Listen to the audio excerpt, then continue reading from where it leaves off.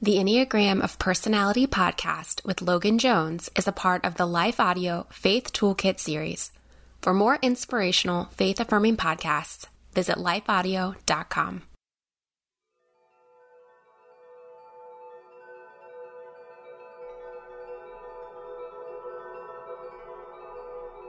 Type 7, here we go. Oh, not like you general enthusiasts need any more enthusiasm in your life, right? Or reason to be celebrated. But hey, I'm going to give it to you anyway. 7s of the world make life worth living. If you have a 7 in your life, you are blessed because 7s know how to celebrate. And they know how to celebrate you. They know how to celebrate her, him. They know how to celebrate family. There's pretty much nothing that 7s do not know how to celebrate. In fact, that's what they live for. 7s are the happy, joy people of the world. I don't know how this happened, but they get sometimes typecasted as like the party people. Yeah, I guess maybe, but that's more of sort of a stereotype, right? Because I know a lot of 7s who couldn't be caught dead at a party. They've got lots of things lined up usually, and maybe the party might be one of the options, but hey, if something better comes along, that's where they're going. They are the epicure, you know? They are this type of personality that is looking for the most pleasurable option that they could be a part of. While there is this constant sort of FOMO or fear of missing out that is present in the 7's type structure, in general, they are just moving from one pleasurable experience to the other. You could say this is sort of how they kind of live life. It's a huge, grand buffet that they've been invited to, and they want to taste it all. You know, what if this is my favorite? You know, in the old Neapolitan ice cream, you know what I mean, right? The chocolate, vanilla, and strawberry. The 7 answer, although it's a little bit of a general thing here, but the 7 answer might be, to the question, what do you want? Do you want chocolate or vanilla or strawberry? The 7 answer would be yes. You know, I want it all. What if one of those is my favorite? Give it to me all. I'll taste every single one of them and see. This is the way the 7s tend to live life, from one thing to the next. The sin of gluttony can be interesting because I know I just am now coming from an ice cream analogy, but it's really more of a constant eating or consuming, joy, and or pleasurable experiences, from one to the next. They can be ideas, constantly planning. I know of a type 7, for example, who just has little planners everywhere and is constantly thinking and planning, what they're going to do next. This, of course, makes it hard to enjoy where you are currently. Let's say one of the things on their calendar was a trip to Honolulu, Hawaii. Well, that's great. They're planning, and it's wonderful, and oh my goodness, and it's going to be great, and the idea of Honolulu, Hawaii, and are you with me, right? But then when they're there, guess what? The calendar's there too, and they're planning. So even while they're on the beach, they can be planning for the next thing or what they're going to do in the evening, which can make it challenging to actually land where you are. And in this example, enjoy Honolulu, Hawaii, right? I know it's kind of silly when you think about it, but I hope you catch that. Because if you're moving and you're constantly thinking about all the other wonderful things that you are going to do and, planning all of those, it can be quite the challenge to actually be where you are and to be in a way where you are that unlocks the full depths of something. So I know 7s would never think of themselves this way, and I do apologize about what I'm about to say, but that's why 7s to the rest of us seem like people who are just skimming the surface sometimes, I'm not saying you are not deep loving, full human beings because you are, and we love you for that. Don't ever stop. However, there is this sense, and if you're a 7, ask your loved ones, slow down a little bit and ask them and actively listen to what they say. Is there a sense that you have about me that I just kind of move from one thing to the next, never going really deep with something? That's what we're talking about. That can be the other side of it, right? But again, just to celebrate 7s, these are the ones who just remind us that life is to be celebrated. Life can be so hard for pretty much everyone on planet Earth. It's so painful very often. And at their best, 7s can stay long enough to be with those painful things, but then rely on what they're really good at, which is like a knee jerk for them, to also be able to reframe, to be able to look at something from a different angle that highlights what is to be celebrated here. At their best, they can remind us all of gratitude. And if we start there, joy is not far away.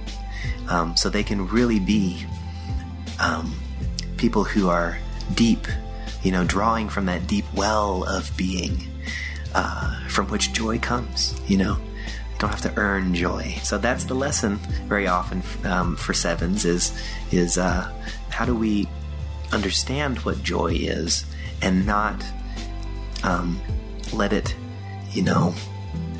devolve into some form of just pleasure or happiness that is just a pleasurable or happy experience that I need to somehow be planning for and then just kind of move through.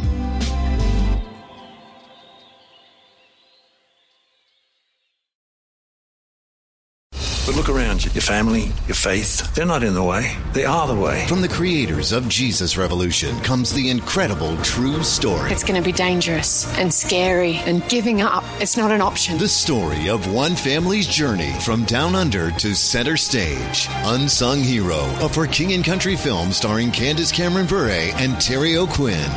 In theaters now. Visit unsunghero.movie to learn more. Rated PG. Parental guidance suggested. What impacts you every day? There is one book that influences almost every aspect of our lives.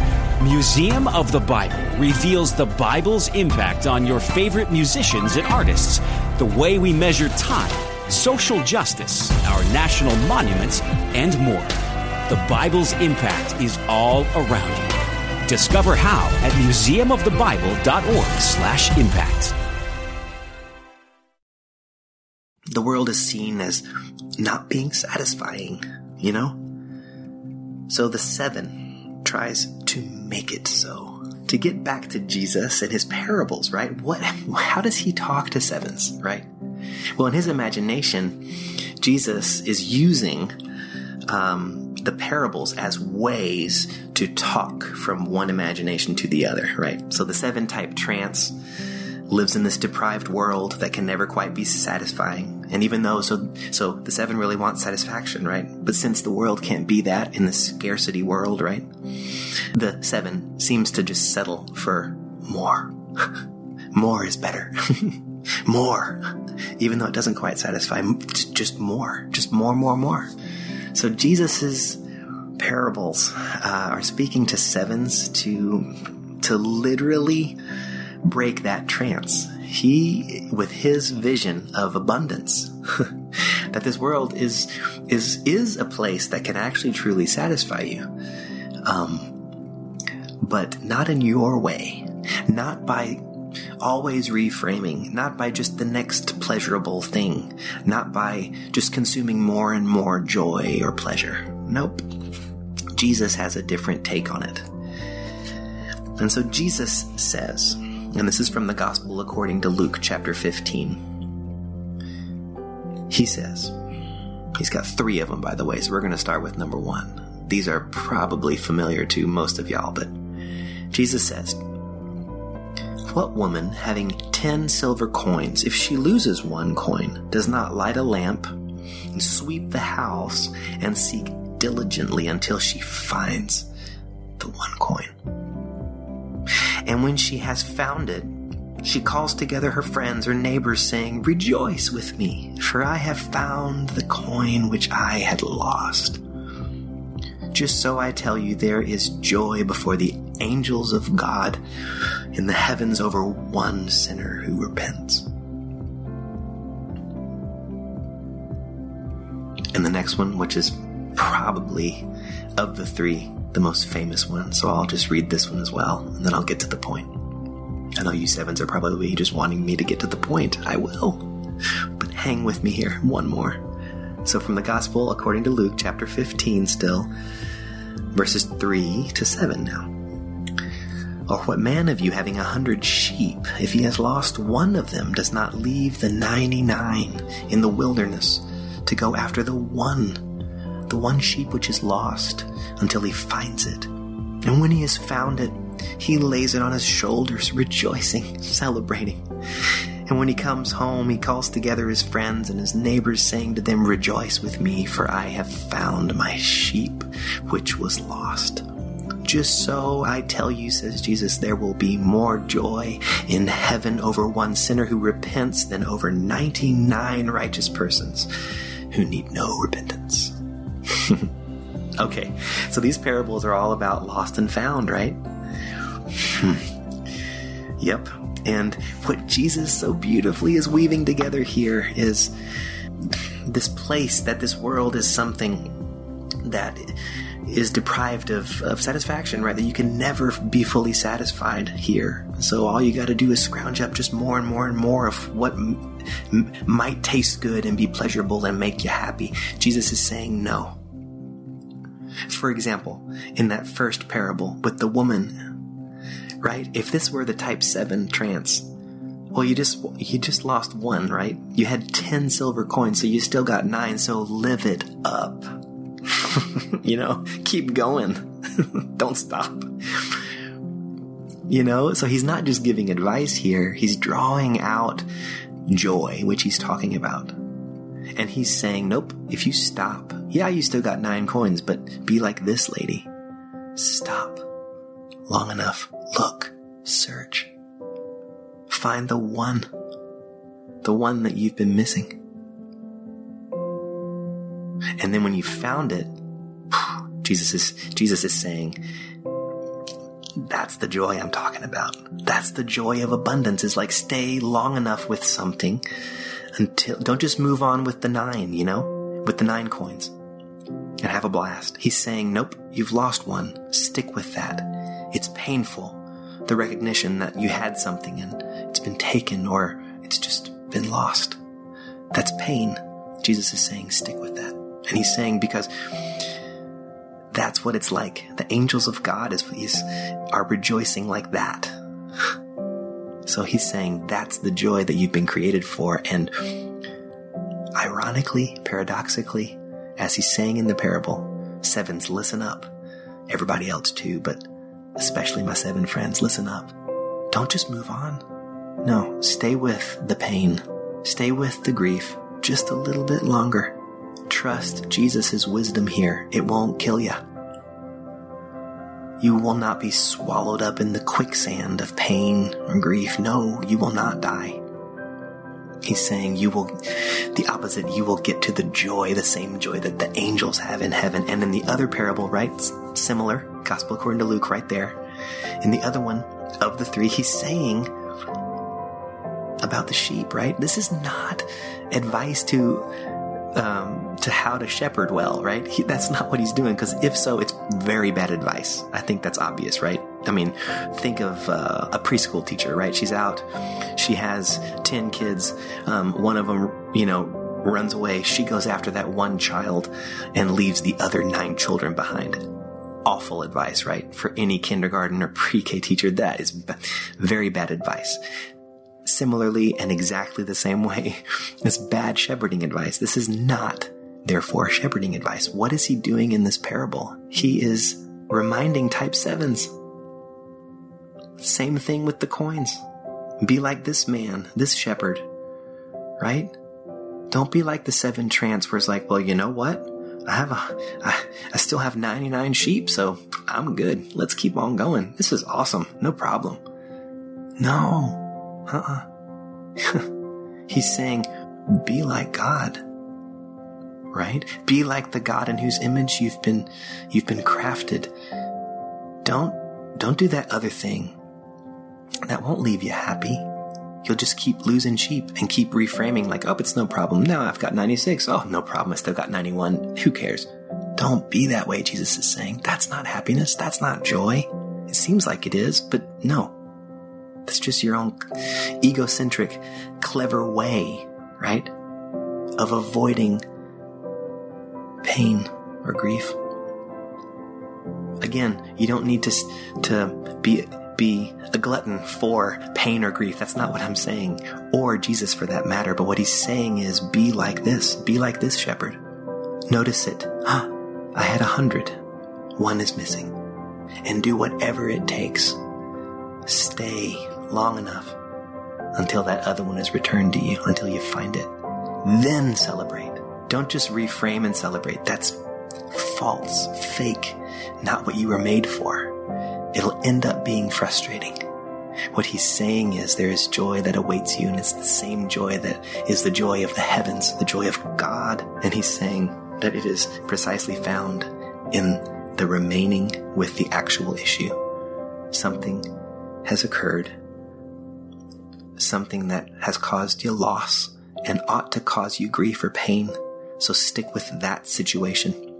Don't reframe it and call it something different just to, quote unquote, keep the party going, just to keep moving. No, don't do that. Stay. When life is happening, stay with life.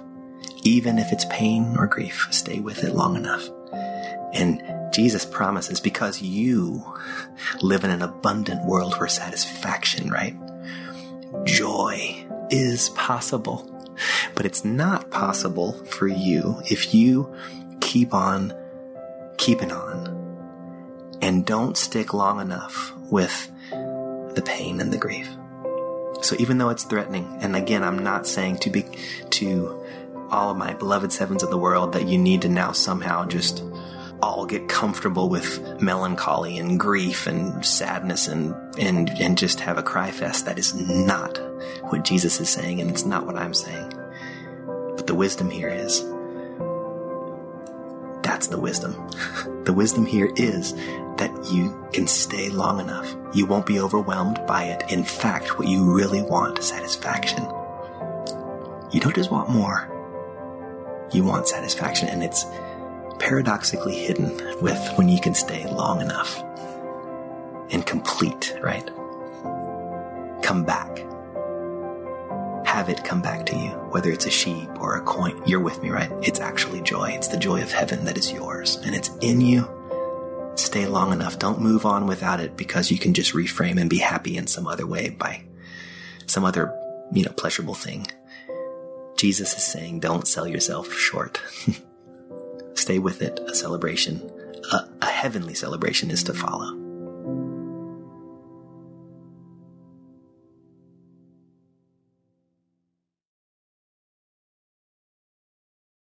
Sevens, what can we do? Well, Clarence Thompson ends every chapter with some advice on what we can do. And his advice to type 7s is this.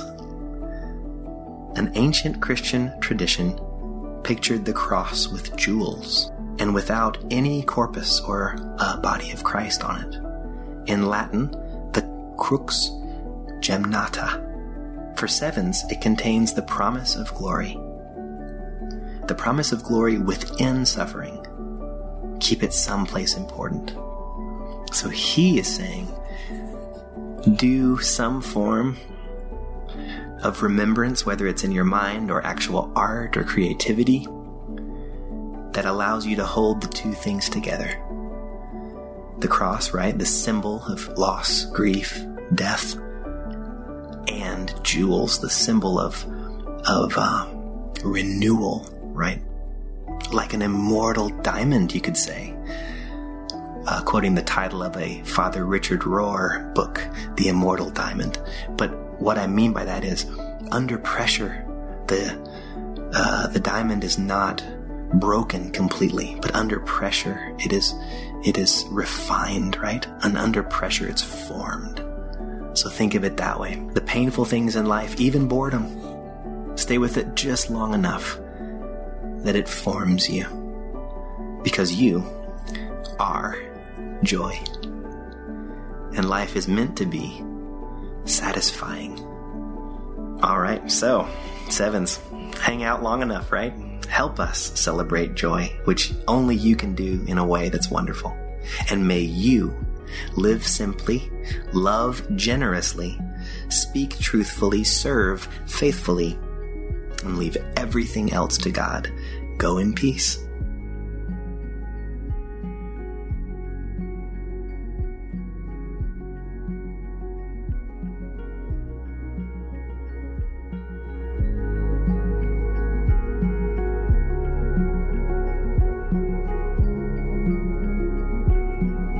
The Enneagram of Personality is a production of Life Audio and the Salem Web Network. If you enjoyed what you just listened to, would you take a second to leave us a review in your favorite podcast app? It really does help new listeners find us. You can find more about Logan Jones by visiting his site, loganjonescoaching.com. This podcast is produced by me, Kelly Givens, and edited by Stephen Sanders. A special thank you to our executive producer, Stephen McGarvey. For more faith-affirming podcasts, just visit us at lifeaudio.com.